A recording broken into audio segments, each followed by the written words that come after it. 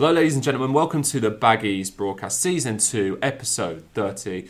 My name is Luke Hatfield. As always, I am joined by someone who has played as much football as Zhang Yuning has for West Brom, Matt Wilson. That's very true. I have. We're also joined by a new voice, someone that you probably won't recognise, Mr. Richard Fletcher. He's our new digital football intern at the Express and Star. He was at the Albion with me and Matt. Richard, podcast debut. Debut appearance, looking forward to it. Yeah. Looking forward to commenting on the game. Yeah, should be good. First things first, guys. So close so far for Albion, of course, in the Carabao Cup. Made it all the way to the third round, but did you watch the final? I did, yeah. I tell you what do you make of Kepa-gate? Well, I think, and I don't want to go on too much about this, but I think the reaction's been massively overblown. You reckon? Yeah, I mean, look, should he have gone off? Yes. Particularly when Sarri starts storming down the tunnel, which was hilarious, and I love the guy that opened the door for him, and then he thought better of it and walked back out. That made me laugh a lot. But should he have gone off? Yes. When his numbers held up, of course he should. And when he sees Sarri getting angry, of course he has to go off.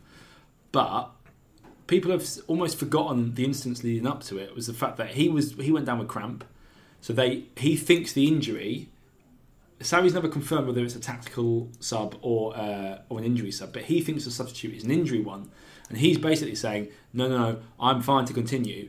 I don't think it happens if it's a different position on the pitch. I think it only happens if you're a goalie. I don't think it happens if it's a tactical sub rather than an injury one. I think if he saw his name up and he hadn't been down, or he saw his number up, he would have gone, oh, that's weird, okay, I'll trot off. I also think him and Sarri should have spoken to each other and cleared it up either then or afterwards. He shouldn't have done it, obviously, but I think the fact, Chris Sutton has said on BBC he should never play for Chelsea again. In national newspapers he's been described as deplorable and ugly. I mean, it's not. It was an unfortunate incident that snowballed into something that the player overstepped the line, but I think people have gone in so hard that I really they've almost forgotten why it happened. I'm not sure I buy the cramp. How often do you see a goalkeeper go down with cramp? Exactly, but apparently this is something that Chelsea do quite a lot. If it's a tight game, they feign injury late on. Maybe Kepa was just feigning injury, and then he was going, no, I'm fine. Now, I don't think Sarri helped himself with his reaction because he storms off. That makes it look even worse. What he should have done, he basically tried to exert his power over the player, and the player, it didn't work. Yeah, now, it looks bad for him, and Kepa should have gone off. But I can understand how it snowballed into that situation in the you're in the 120th minute of a League Cup final. I just think that people have now put it into a black and white situation where he's refused to come off. He's defied his manager. That's not actually exactly what happened. It's a weird one. I mean, I've never seen anything like it. If it was say it was an Albion, I'm not saying it's anything like it, but if it was Albion and you're a fan, how would you react to it? Would you see it the same way you do now, or Rich? Would you? I think it depends on who the goalkeeper was on the bench. I think in the case of yesterday, Willy Caballero has actually got a good history of saving penalties. Yeah. And sometimes when you bring a goalkeeper on purely just for the penalty shootout, it can give your team a psychological edge. I think it happened in the 2014 World Cup when Holland were in a penalty shootout against Costa Rica, and I think Cillessen was the goalkeeper in that case, and they brought him on off purposefully. It was Louis van Gaal for Tim Krul. Tim Krul came on, saved the penalties, and the decision worked. So if you even put the kind of injury to one side, even if Sarri had kind of followed through with that substitution, it would have been interesting to see how the shootout would have panned out. Because actually, Kepa, despite the fact he saved one of the penalties, he should have saved Aguero's penalty. Yeah, he threw that one in, didn't he? Yeah, so he hasn't really... he hasn't done his image much good over the whole situation. But I do agree with Matt. It has been blown out of proportion. Sky really, covered it too much in a sense. When you wink at a camera as well. Well, that's the thing for me. The wink at the camera was the thing that I thought, what on earth is he playing at? What is he doing actually? Because that wink at the camera was weird. that made me think, actually, no, he is being arrogant and he is doing it. But reading some of the columns today in today's papers, you'd think he was waded into the crowd and started punching people. I mean, he overstepped the line. He shouldn't have done it, and he should have come out and apologised for it. But I think the way that it's been, I don't think it gets this much sort of vitriol if it's not Chelsea and if it's not a club notorious for player power. But this is a 24-year-old kid, really, keeper, who it's not like David Luiz saying he can't come off. I mean, do you know what I mean? It's not a senior player doing it. Yeah. I don't think it's the blatant act of rebellion that people think are portraying it as. Well, yeah. Either way, it made for interesting watching. Oh, it was great. It was fantastic watching. Good weekend otherwise. It was okay. I mean, obviously not a great result on Saturday. That coupled with the rugby. It was a bad weekend. It was a bad weekend. Yeah, the two teams I didn't want to lose lost. So because the in-laws are Welsh, and it's just that must have made it torturous. So after the game, I had to go and pick the kids up from father-in-law who was sitting there with his Welsh shirt on.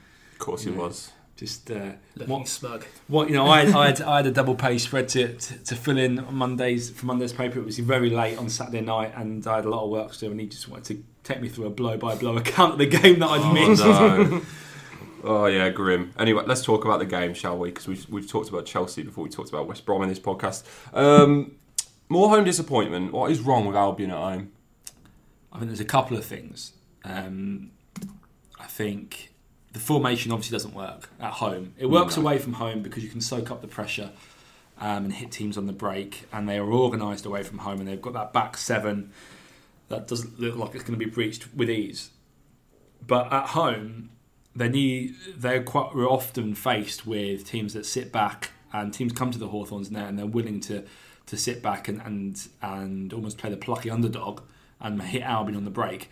And Albion lack a number 10 with the right craft or the right guile to unpick that lock, and they look quite flat. You've got a midfield three there of Harper, Barry and Livermore, and as useful as Livermore can be away from home and as battling as he can be in that midfield engine room, he doesn't have the ability to slide the ball in behind. Yeah, I don't think Harper obviously is a very talented youngster, but I've not seen him do that either. Play that little final ball in to Gael Rodriguez.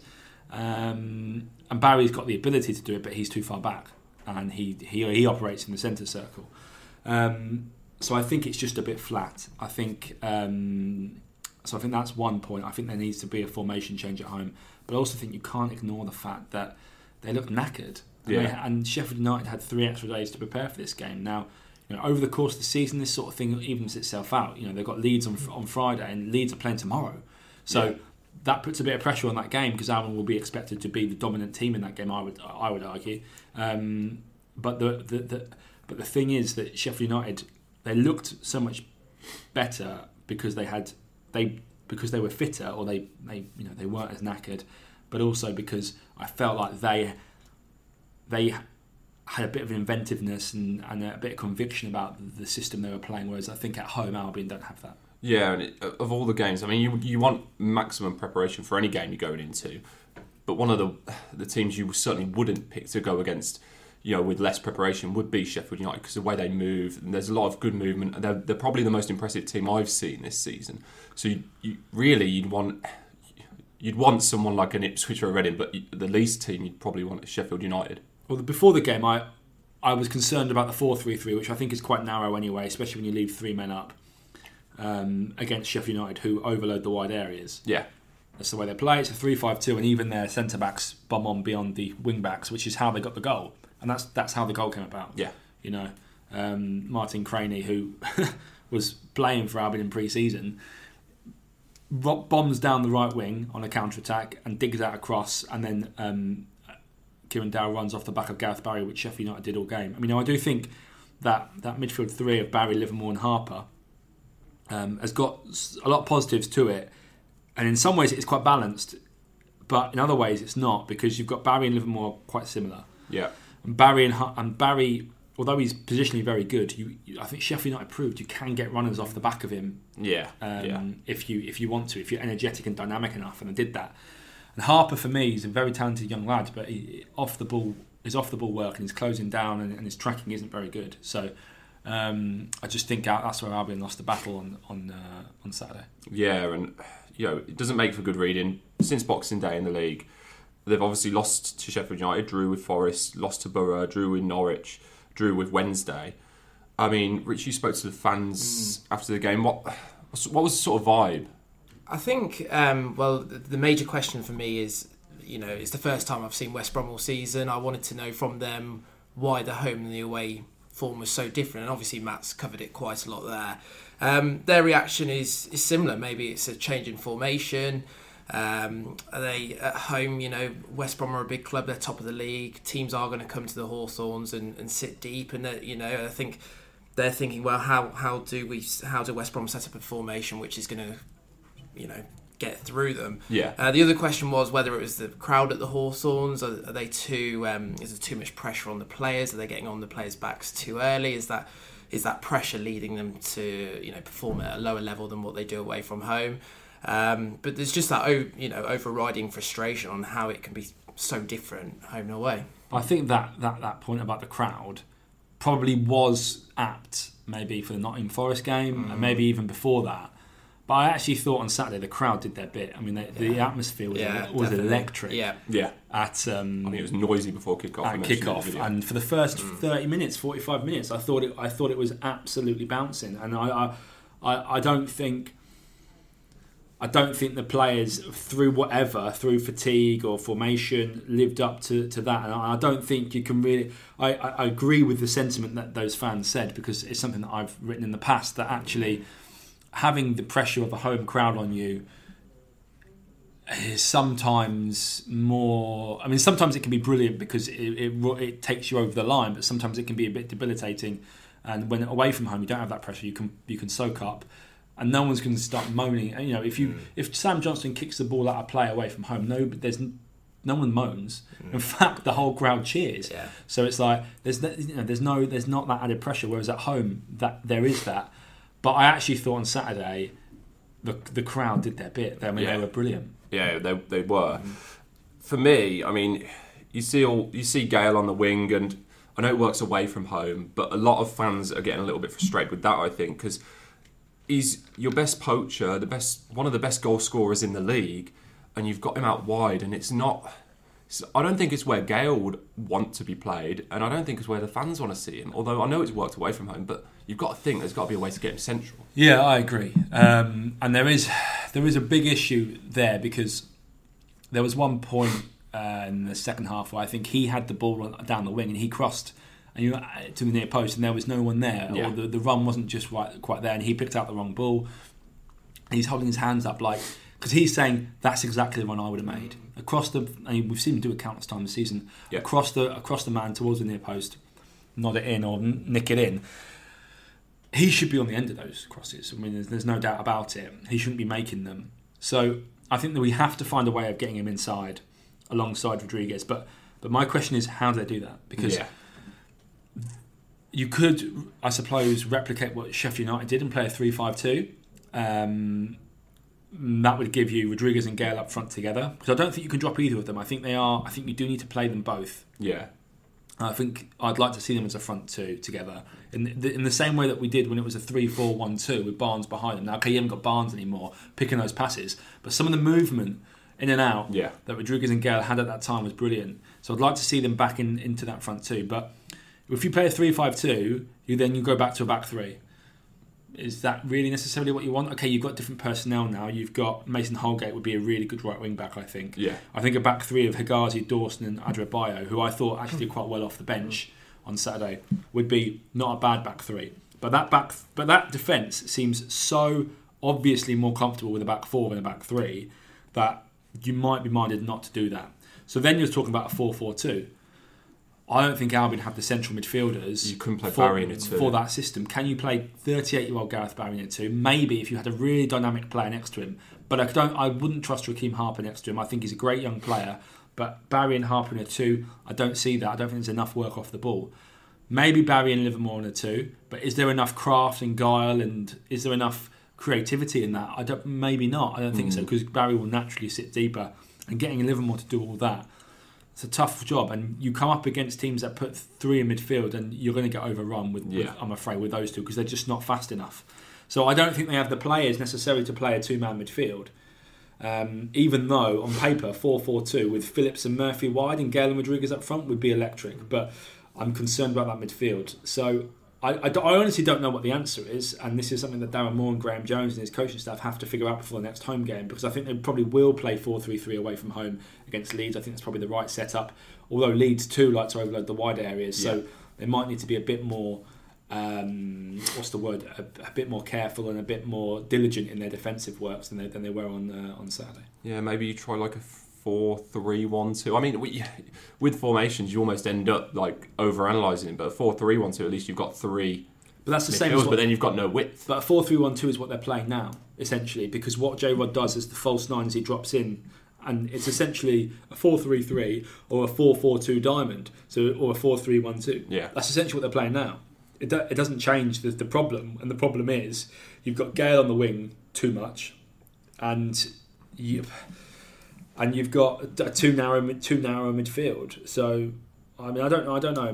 Maybe a 4-2-3-1 would be the way I would go, and put Gale up top and Rodriguez as number 10, Murphy and I mean that's essentially a 4-4-2, but just with Rodriguez as number 10. So that would be maybe how I would do it. Yeah, plenty of questions for Darren Moore to answer there and to try and figure out, because at the moment the home form is just not really cutting it.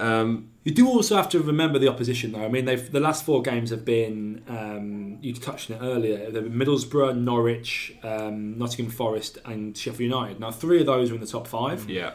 And the other one, Nottingham Forest, should be higher than they are, and they've become a lot more difficult to beat under Martin O'Neill.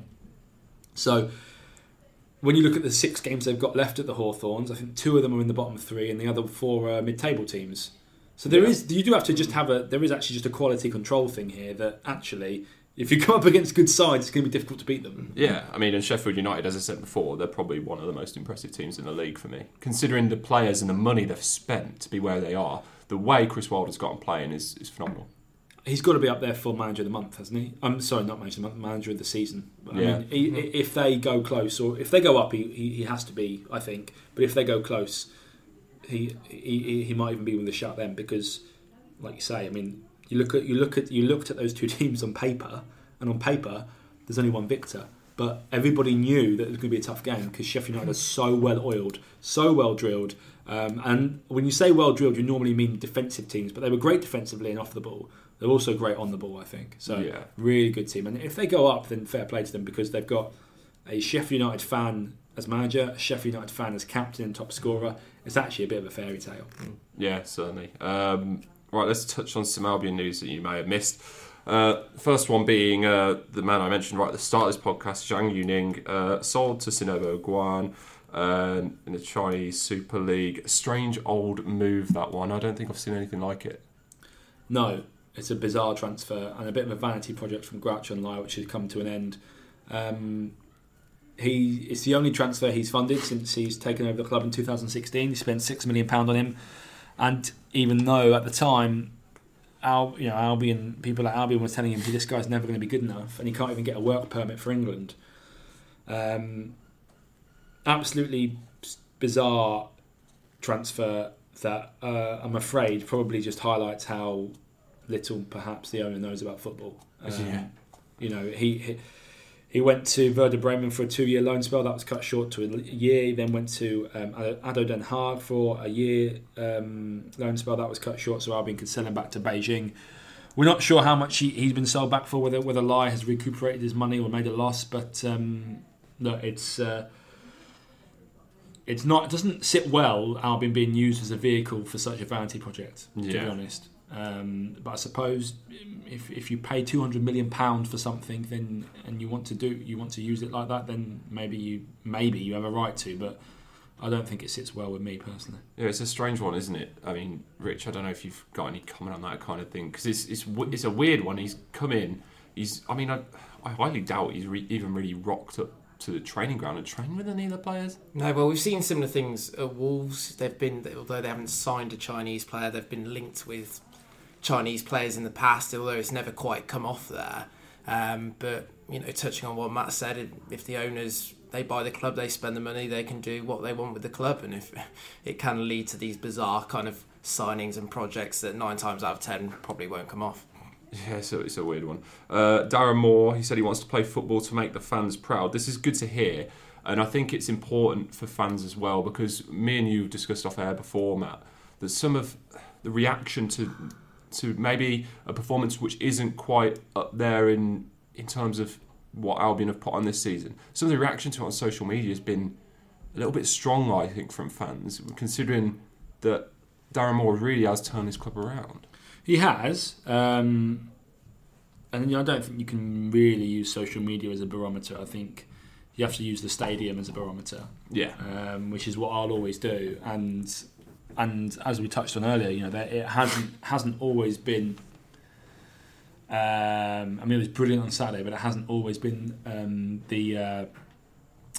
what would be the right way of describing it? It hasn't always been fully behind the project, if you know what I mean. Yeah. Particularly recently. Now that's down to results. They've only got 2 wins in 11 at home. There's been a lot of mistakes at home, individual errors. There's been a lot of tentative play. I think at times the fans aren't convinced that the players are convinced in the way that they're playing. But do I think some of the criticism is over the top? Yes, but I think you do have to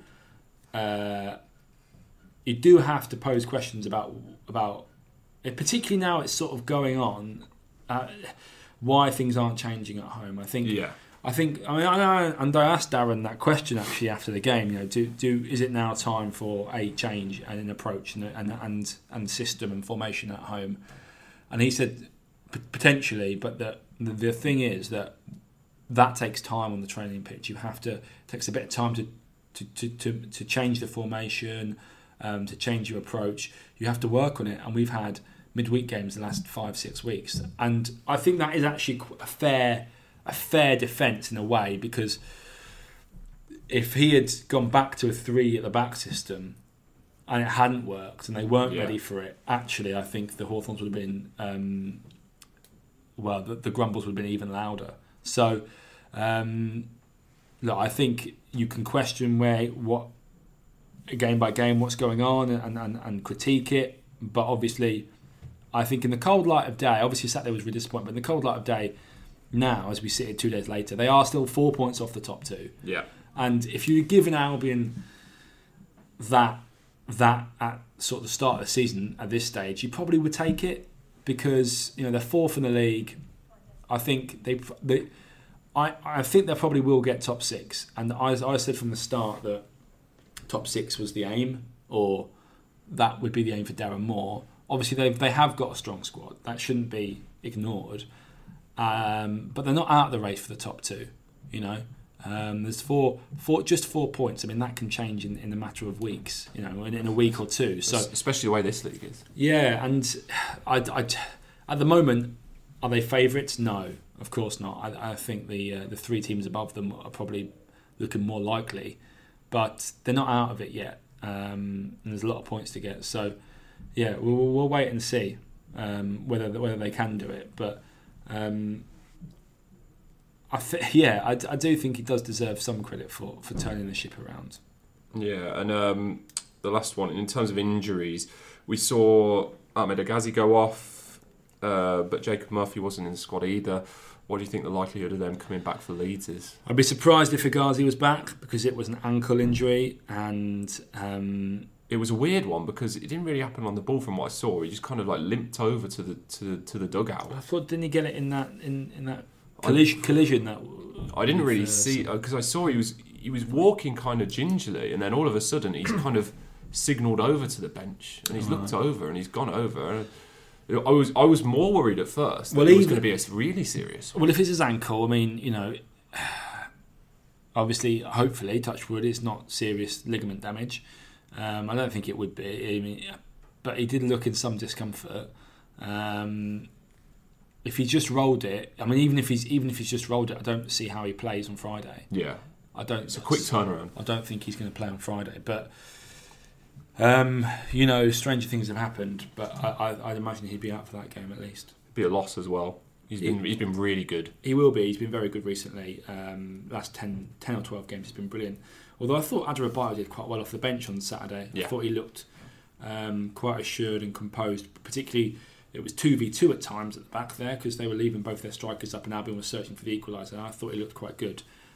Be a big game for him on Friday if he plays. And Murphy? Apparently that was just the volume of games, so he was just he picked up a little strain. I was surprised not to see him. If it's just fatigue, I was surprised not to see him on the bench. But I think he'll probably be back for Leeds. But that's just a hunch. I haven't actually spoken to him about that. But that's it. Yeah, we'll have to wait until later on this week to find out. Questions. Matt, we've had plenty come in. First one, James 80 ID. Has there been any explanation as to why our best striker is on the wing when he clearly isn't a very good winger but our best finisher? We kind of touched on that already. It is a weird one, but it's one which... It's because of the formation. I mean, it's the way that it's the way that they set up against Leeds and it worked, and it's provided the blueprint ever since. Now, I would argue that it's working away from home, but it's not working at home, and they need to change it at home. And I'd like to see Gale on the inside. I think the way that they see it working is that Rodriguez drops in as that false 9 into the number 10 position, and then Gale comes across. He is in the box when the ball comes down the other flank, but when the ball comes down his flank, and he's expected to be crossing the ball, I don't know. I don't think that's the best use of his abilities, but. I suppose the other way that they look at it is maybe, well, we shuttle it out to Holgate so much, and Holgate overlaps, then Gale can actually make a little run into the box when Holgate's got the ball. He's the one that delivers, because Holgate is the one that delivers most of the balls from that right hand side, and he's the one that goes in. But I agree, I don't think it's the best use of his abilities. Yeah, Sophia outlines, looking at issues with dressing rooms in other clubs, did Darren Moore purposely conduct a de-clicking exercise in the summer, or was the departure of several senior players entirely coincidental? Oh, it was coincidental. Just a quick answer there. Dan Nash, is it time to face the unpopular truth that the biggest games we can't play Gale and Rodriguez together in any formation because they both lack physicality or rely on service from others? I think it's harsh on Rodriguez in terms of physicality. I don't think he's weak, and strikers to a certain extent all rely on service from others. Yeah, there's not many players who create something from nothing. If you're going to be up there in the way that they play and they leave the men up, then they all rely on that to a certain extent. They rely on the midfielders to pass them the ball, but I do. There's no escaping the fact that Albion looked maybe slightly more balanced when Gale was out of the team because of his ban. They had wingers in wide areas rather than Gale. And if you're going to try and earlier in the season they found a way of getting Rodriguez and Gale into the team with the 3-4-1-2, but it did limit them at the back, or it put them. The best. We should probably just not talk about that because it was. At a time in the season when it seemed like Albion would concede from anything, but I take his point. I think there might be a situation where you have to make a tough decision. It's like Gerard Lampard all over again. Yeah, I don't think. I think Rodriguez and Gale can work together as a front two, but as I said earlier, I don't know the system that you play with them as a front two. Yeah, I have to agree with you there. Who would you pick out of the two of them if you can only play one? I think I'd take Gale, I don't know, to be honest. I don't know.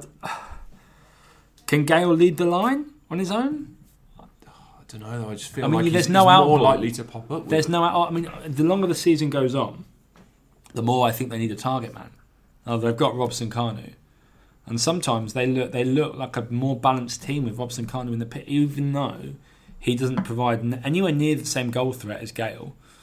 sometimes they look more balanced with him in that channel, with his back to goal, winning free kicks, chesting the ball down. Yeah. You know, it's all very well saying, we want to sweep up through the pitch playing lovely, gorgeous attacking football like we did in the first third of the season when we had Barnes, Phillips, Gale Rodriguez all flooding forward at pace and, you know, really dominating and hurting teams. But let's be honest, that's not happened for a while. Yeah. Since Barnes left and Phillips was injured. Now, obviously, having Phillips back gives you something more, and I'd like to see him in the midfield three rather than front three. I think he's wasted with his back to goal. He needs to be running at defenders from deep. But having in the last few weeks, having Robson Kanu has been crucial because he gives you an outball, and I don't think Gale, and to a lesser extent even Rodriguez, really do that. Yeah. Do you believe it's a race between the top four for automatic promotion, or do you see someone else making a run and pushing themselves in? Asks Sam Box. I think it's probably between those top four. I mean, obviously, if Middlesbrough win their game in hand, I think they're on level points. Yeah. But what about Bristol City? They're flying. Well, they're flying. They've lost the last two, and Bristol and Lee Johnson's teams are notoriously patchy. They win 5, lose 6, win 4, lose 2. So I think they'll probably fall away. I mean, they might finish in the playoffs, yeah. But no, I think it's between those top four, and that might even be at the moment being quite generous to Albion. You reckon, Rich? Yeah, I think it's between the top four. The one that I think could potentially break in there is Middlesbrough, just with the squad they have, and I know they finished last season very strong, but I think the difference is probably too much to make up. But Albion is still great shout. There's a lot of games to be played. I'm not sure if they have to play each other at all. Some of those top Leeds, Norwich, and so on. So it'll be an interesting end to the season. Well, I think Norwich have got quite a good run in. Yeah. But so have Albion. They've got they've got to play Bristol City, Blues, and Derby. Yeah, I was going to run through these at a later point. Oh, okay. Yeah. But I think Sheffield United and Leeds, particularly, I think they have to play each other. They've got a couple of other tough games. So, look, it's a long way to go. Loads of points to play for, but Saturday was a blow. There's no getting around it because everybody else won and Albion lost. Yeah. Stephen Burnett asks, hi both, don't want to get on any Albion fans' backs as we all pay to watch them. People are completely entitled to their own opinions, but booing at home at full time on Saturday seemed a bit too much. We've just beaten Villa and Stoke away as well as a last minute winner versus QPR. Yeah, and I think if those wins had been spread out maybe a bit more at home and a bit more away, we wouldn't be seeing this. But it's the fact that the home form is so bad and they've seen so many.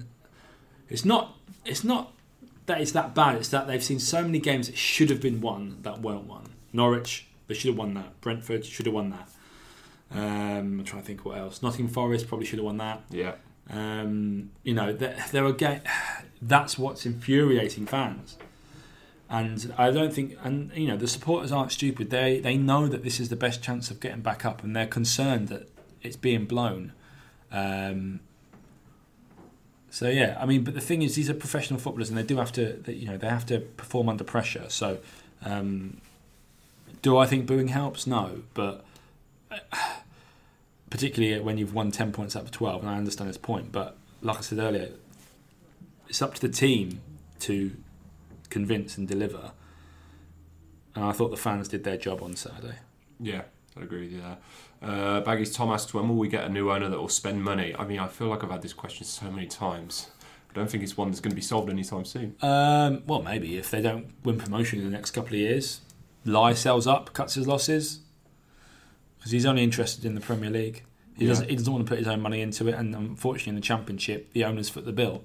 So then when the parachute payments run out, maybe he'll leave. There's your answer. Yeah. Mike Campbell asks, what makes you feel nervous? An opposition corner or an Albion goal kick? He says a goal kick every time for me. I think he's more worried about the team playing out from the back. There's a couple of people still worried about that. I think it's got better. I think they've got better at it. I think they look more composed at it. They're still making mistakes in certain games. And I know what he means, because Hegazi and Dawson very rarely lose a header. I mean, I can't think of an opposition corner that's been that's been scored traditionally. I can think of a short corner that Reading scored, and I can think of the Blackburn. Oh, what's his name? Charlie Mulgrew scored straight from a corner. He's done it 3 times this season. Yeah, he's done it. I know, it's amazing. Well, when we were at Blackburn, they do practice that, and they do actually train for it and do it on the training ground where Charlie Mulgrew essentially shoots. And they try and get anything they can on it to get it in. So no wonder he scored 3 times from a corner. This is something that they do. But I can't think of like a traditional corner in header goal that they've conceded. So maybe he's right. But for me, the play out from the back, I'm all for it. Because I think if you play it correctly and you get through the press, you've got a great chance. But on Saturday, the 2 things that infuriated me was that when they got through the press and they got through Sharp and McGoldrick, instead of going for the jugular and going, right, now we've got through that, let's now go forward, they just recycled possession and gave it back to the defenders and then allowed Sheffield United to get back into their shape, and then it became even harder. So you're taking the risk and you're not getting the reward. What's the point? Yeah. And also, at the very end, they're still doing it, even though you've got to score a goal. And it wasn't until Johnston kicked it long that Montero had that chance at the very end. But if they'd done that for 5 minutes beforehand, they would have had 2 or 3 chances. Yeah. And with Rodriguez and Gale up there, you never know what's going to happen. So I'm all for it in principle, but they took it too far on Saturday. Just, last 5-10 minutes, get the ball into the box, cause some havoc. Yeah, you think that's a go-to, wouldn't you? When the time's ticking down, you've got. I understand. You see clips of the QPR goal in the last minute, and people are saying, "Oh, look at how well Albion are doing. They've worked the ball around really well. There's no panic stations." But QPR were down to 10 men at that stage through injury. Yeah, and they were sitting on the back. They were sitting back on their in their box. That would invited that situation. Albion were able to get right up to their box without anyone coming near them. Yeah. Whereas on Saturday against Sheffield United, they were still playing 3-5-2. They were still playing the same way they had all game. McGoldrick and Medine, it was then, were still pressing, and they were fanning about with it in their own half and not getting it forward. Needs must. Where's the plan B? That was my concern. Yeah. Do you agree with that one, Rich? I mean, playing out from the back last minute. I mean, I admire it. I think obviously Darren Moore wants his team to play with a clear identity, no matter what the situation, what the scenario, and that's something to be admired. Like Albion do have a clear identity in the way they play, but if you're 1-0 down, crucial game, minutes remaining, then probably then's the time to start, going a bit more direct. But, the way they play throughout the game through, going short from the goal kicks and building from the back, it does create, if they beat the press, it does create chances, it does open teams up. But like you're saying, you then need the midfield players to sort of bomb on. On Saturday, it was all a bit static. Albion weren't playing between the lines at all. It was Sheffield United who were running off the ball, getting in between the lines. Because Albion's formation was quite rigid, the players were quite static. And it was only really Mason Holgate who was finding any space to sort of open Sheffield United up. Spot on. Yeah, Tom Slater as well. This is the last one we'll get from the questions. Would you take a place in the playoff final if you were offered it right now? And would your answer change based on who it was against? Yes, and yes. I'll take any team apart from Hillsborough. You wouldn't want to face Tony Pulis in the playoff final. I mean, can you imagine? This season is just, I think it is just geared up. In fact, I think maybe the last 18 months are just geared up for Tony Pulis to beat Albion at Wembley in the playoff final. I don't think I could deal with it, Matt. I think it's going to happen, so you better get used to it. Oh, I've already dealt with playoff defeat once. I don't want to deal with it again. Oh yeah, how was that again? Yeah, that was fun for you, wasn't it? Look, I wanted Villa to win that game. Yeah, we all want our Midlands teams to win, sort of. Kind of, yeah.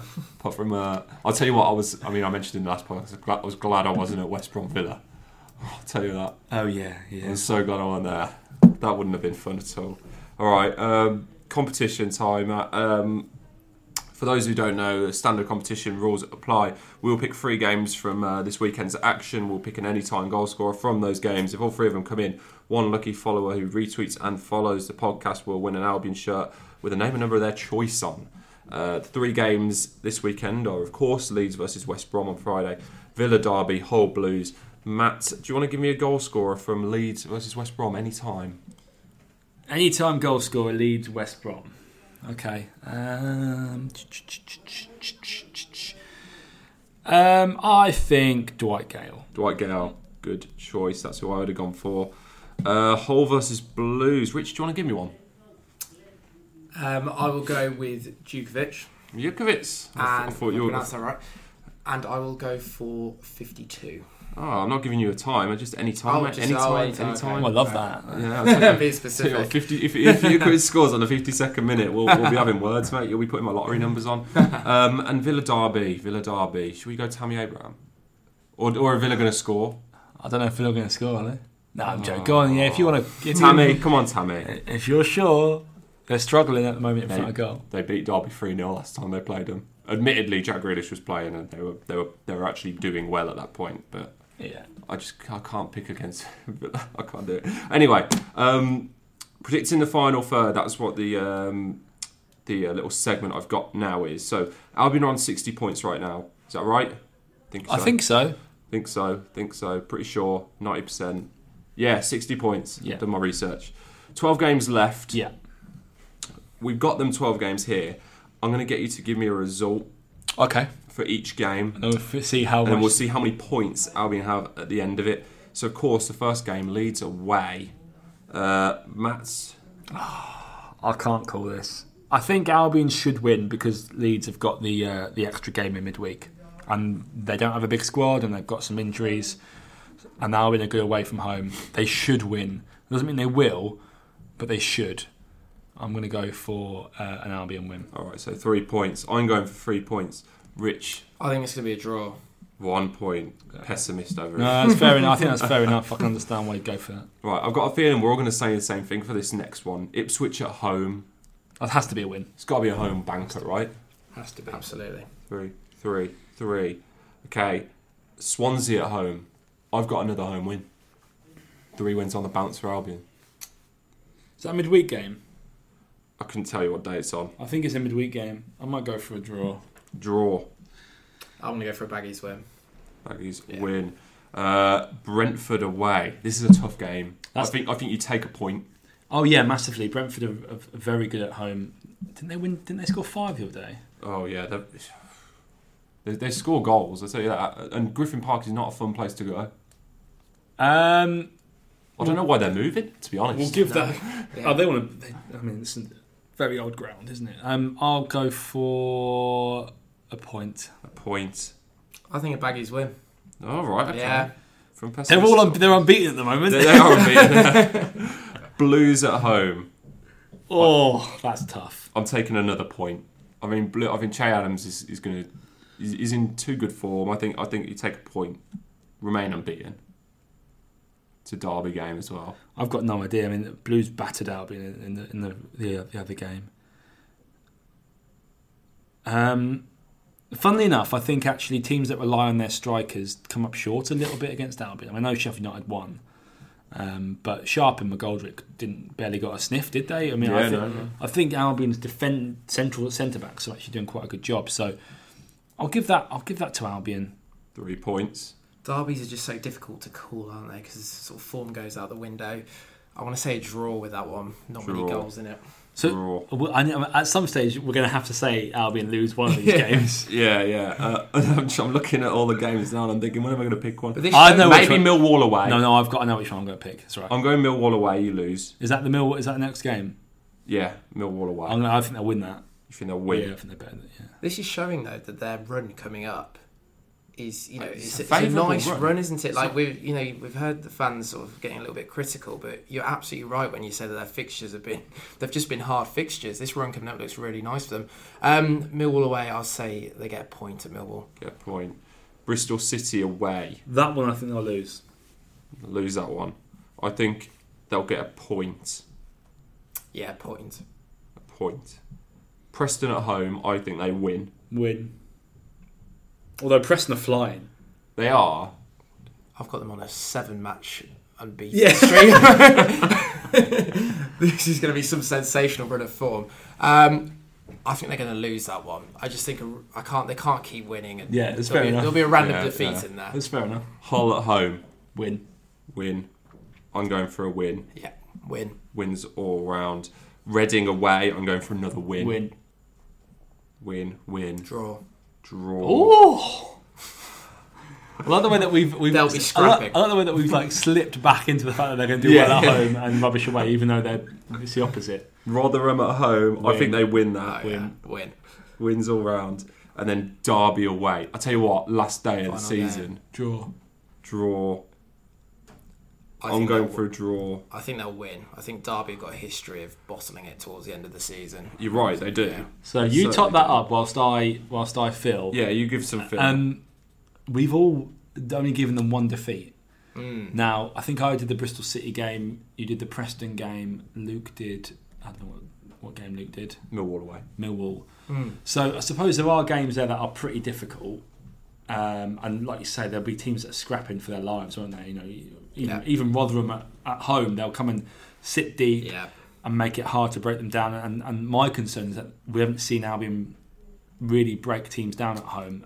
And although on paper they look like quite inviting fixtures, they could pose a problem, But that's the case at any team. Whenever they're towards the top end of the Championship, you know what you're going to get. You're going to get teams lower on in the division who are going to pay you a lot of respect. They're going to sit off you, sit deep, and that is one of the main challenges of being a top Championship side, knowing how to break teams down at home who sit deep. You do need, like you said, you need that number 10, that sort of David Silva-esque player who's going to unlock defences, thread that ball that's going to lead to a goal. Yeah. Do you want to know who's racked up the highest amount of points? Go on then. The Matt Wilson Albion. We're going to end on 87 points. You predicted 27 points from them games, man. Well, that's quite a lot, isn't it? It is. Okay. 85 points I've got, and Rich has gone for 83. Okay. 87 would probably get you automatic. I don't know. It's a tough one. I don't know if it would. I think. What do you think? At the moment, Norwich is top the table, 66. If you Sheffield United, 64. If you look at the last few years, I don't think 87. I think you need to get 90. Basically, you need to get 90. I mean, you don't need to type that in. Just type in. Wolves finished on 90 last season, I think. It's 99, wasn't it? Was it 99? Oh, okay. Oh. If you go to if you go to last season's table, just do last season's table. Yeah, let's do last season. I think. I mean, Albion won this division once with 81 points. There you go. So the two teams that got promoted last season were on 99 and 90 points. Oh, so 87 might come up. Fulham finished in the playoffs with 88 and Aston Villa finished with 83 in the playoffs. Go to the one before. And then 16, 17. So the two teams that went up finished on 94 and 93. You want a top 90, don't you? And Reading were third with 85. So I think you have to hit 90 to get up automatically, and we've got them all finishing in the 80s. So it's looking like playoffs. They need to go some, don't they, to get that automatic? They need to go on a run of winning games consistently. 5-6 wins in a row. They need to sort out the home form. That's obviously crucial, because you think, are they going to keep up that? The away form's so good. There's no guarantee that they're going to keep up that level of it. So exactly. So the home form's got to improve. And they've got some tough away games. Leeds, Bristol City, even Millwall. You'd say is tough. Yeah. I mean, Reading. You'd think they'd win. Derby's a tough one. Last Derby. game of the season. Those are some tough away games. So. Brentford as well. In fact, all of their away games are tricky, barring I say tricky barring Reading, but Reading could still, they're fighting for survival, aren't they? So they'll be scrapping. So their away games are tough. I mean, if they can keep up their away form and fix their home form against easier opposition, then they've got a chance. But like you say, there's no guarantees. Yeah, certainly not. Right, let's get on to the Leeds game. Not till Friday, but we'll preview it anyway. Of course, doesn't get a whole lot easier, does it? You play Sheffield United and Leeds. No, but you've got to hope that the Tuesday night game is just going to be, draining for them. I think the way that if Albion had beaten QPR 2-0, it might not have been so emotionally draining as it was. But the fact that they got a last minute winner, all the emotions riding into that, you're bound to have a drop off. Yeah. Particularly against a team like Sheffield United who start brightly. So you've got to hope that Leeds, who have got QPR, I think tomorrow, Yeah, QPR tomorrow. Away from home, you've got to hope that QPR put up a fight. They've lost, I think, 7 in a row or something. They're dreadful. But in the league anyway, you've got to hope they put up a fight and make it a battle at least. Although I expect Leeds to probably come through that. You know, they've got Kemar Roof out, so they'll be playing Patrick Bamford or Tyler Roberts up front. I think their danger man is Pablo Hernandez. Yeah. Everything seems to go through him. Very good player. Does he play left or right? I'm trying to think he's left-sided. So him v Holgate. He can kind of float around though. Him v Holgate could be the battle of the day. Friday night under the lights. It's going to be a cracker. And Albion, of course, Leeds want to get revenge for that 4-1 where Albion. That was Albion's best game of the season. They absolutely outplayed them and hit them on the counter attack. And I would suggest that's the way they've got to do it again. You know, let Leeds come on to them because Bielsa is dogmatic. He'll play one way. He will try and play on the front foot. I think Albion need to put if hopefully Murphy and Phillips are fit and you can play. And you've got some pace in the team and you can threaten on the counter, I think that'll be the way forward for Albion because they've looked pretty good defensively away from home and hopefully they can do the same again. Yeah, I mean, you can either look at one or two ways, can't you? Because you could say, it's a daunting fixture, or you could say it's a great opportunity for Albion to make up ground.